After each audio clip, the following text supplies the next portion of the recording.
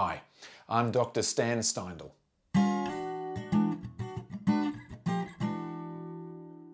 Let's think about activating the compassionate self. Now, the first step in all of this is to always bring it back to the body.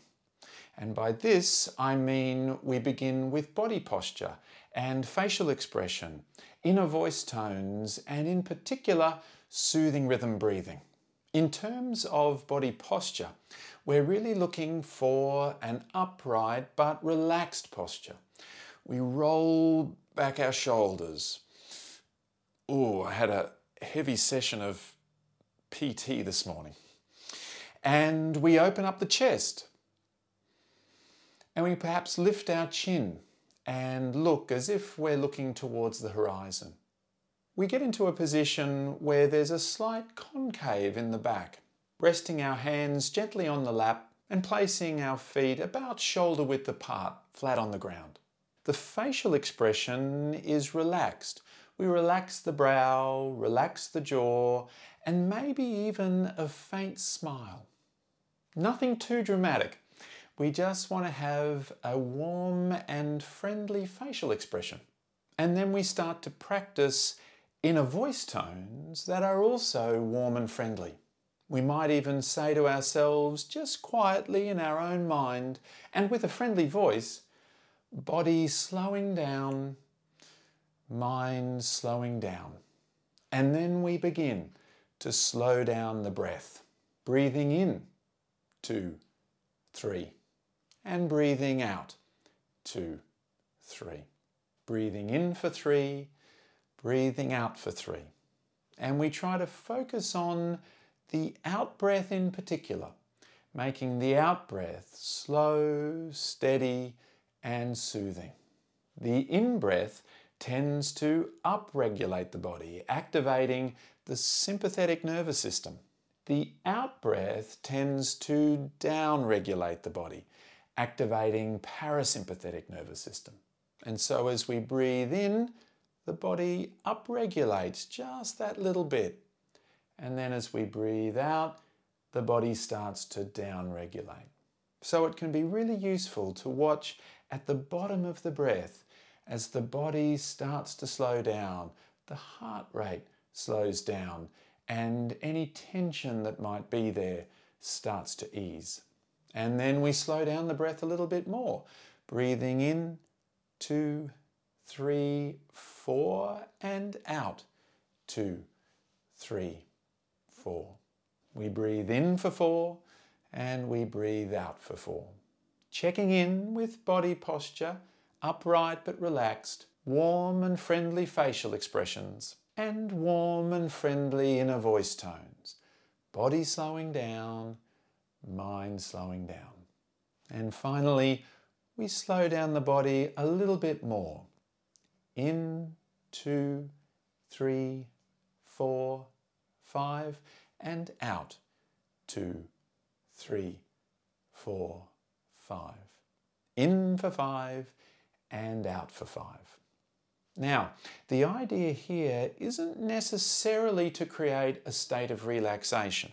Relaxation is good, and often slowing down the breath can help with that too.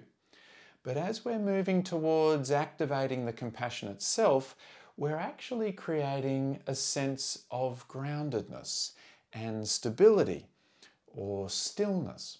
A little bit like the high diver who is about to take their dive. They don't breathe in a way to then lie down and relax on the high diving board. They breathe in a way whereby they ground themselves. They roll back their shoulders. They take a few breaths, ready to make the dive.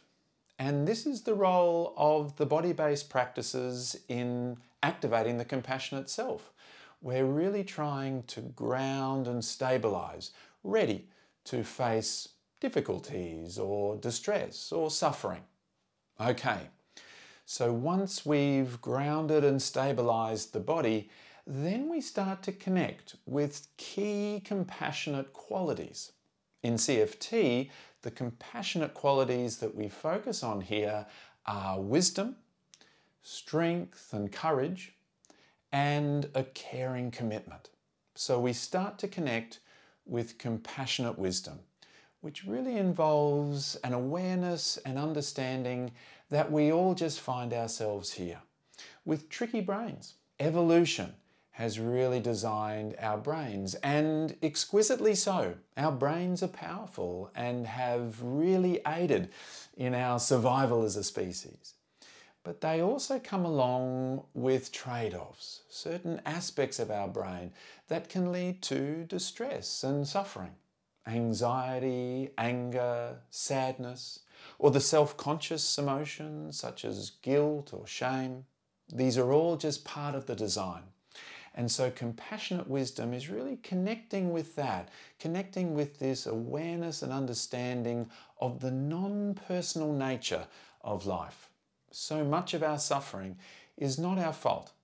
It's just a result of these tricky brains.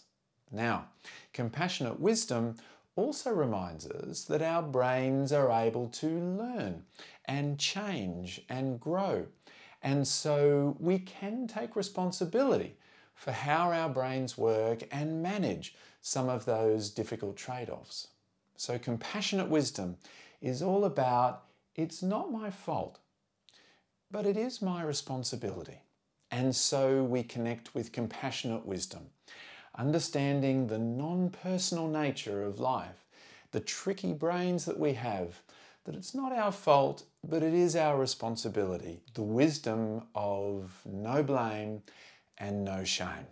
Next, we start to connect with the compassionate quality of strength and groundedness and stability. And so we come back to the breath, come back to the body-based practices to help cultivate that sense of strength. And we also cultivate confidence and emotional courage, knowing that whatever arises, we can cope with that too.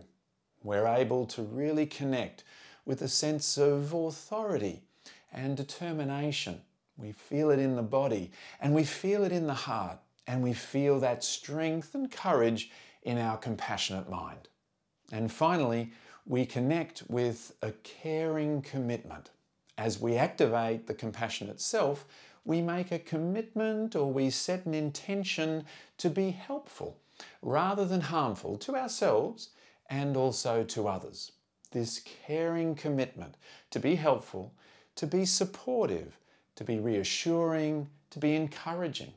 And we start by asking ourselves, what is it that would be most helpful in this situation? What is it that I or this other person really needs right now? What can I do that might make a difference to this suffering? Compassion involves action. And as you can imagine, we draw on compassionate wisdom and compassionate strength to make that caring commitment. It's difficult. Compassion is about working with suffering after all. But with wisdom, strength, and a caring commitment, we can actually approach the suffering within ourselves or the suffering of others and help to try to alleviate or prevent that suffering. And so just imagine, there you are with the body-based practices having slowed down the body and slowed down the mind. You've connected with compassionate wisdom. It's not our fault, but it is our responsibility. You've cultivated that sense of strength and groundedness and stability, as well as emotional courage. And you've made a caring commitment, a commitment to be helpful. What next?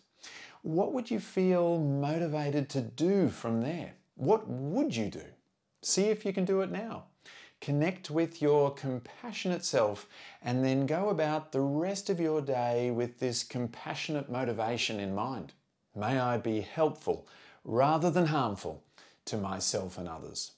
Good luck, and thanks for watching. If you're interested in learning more about the compassionate mind and cultivating one's compassionate self, please be in touch. I'm running compassionate mind training courses on a regular basis, both face-to-face and online.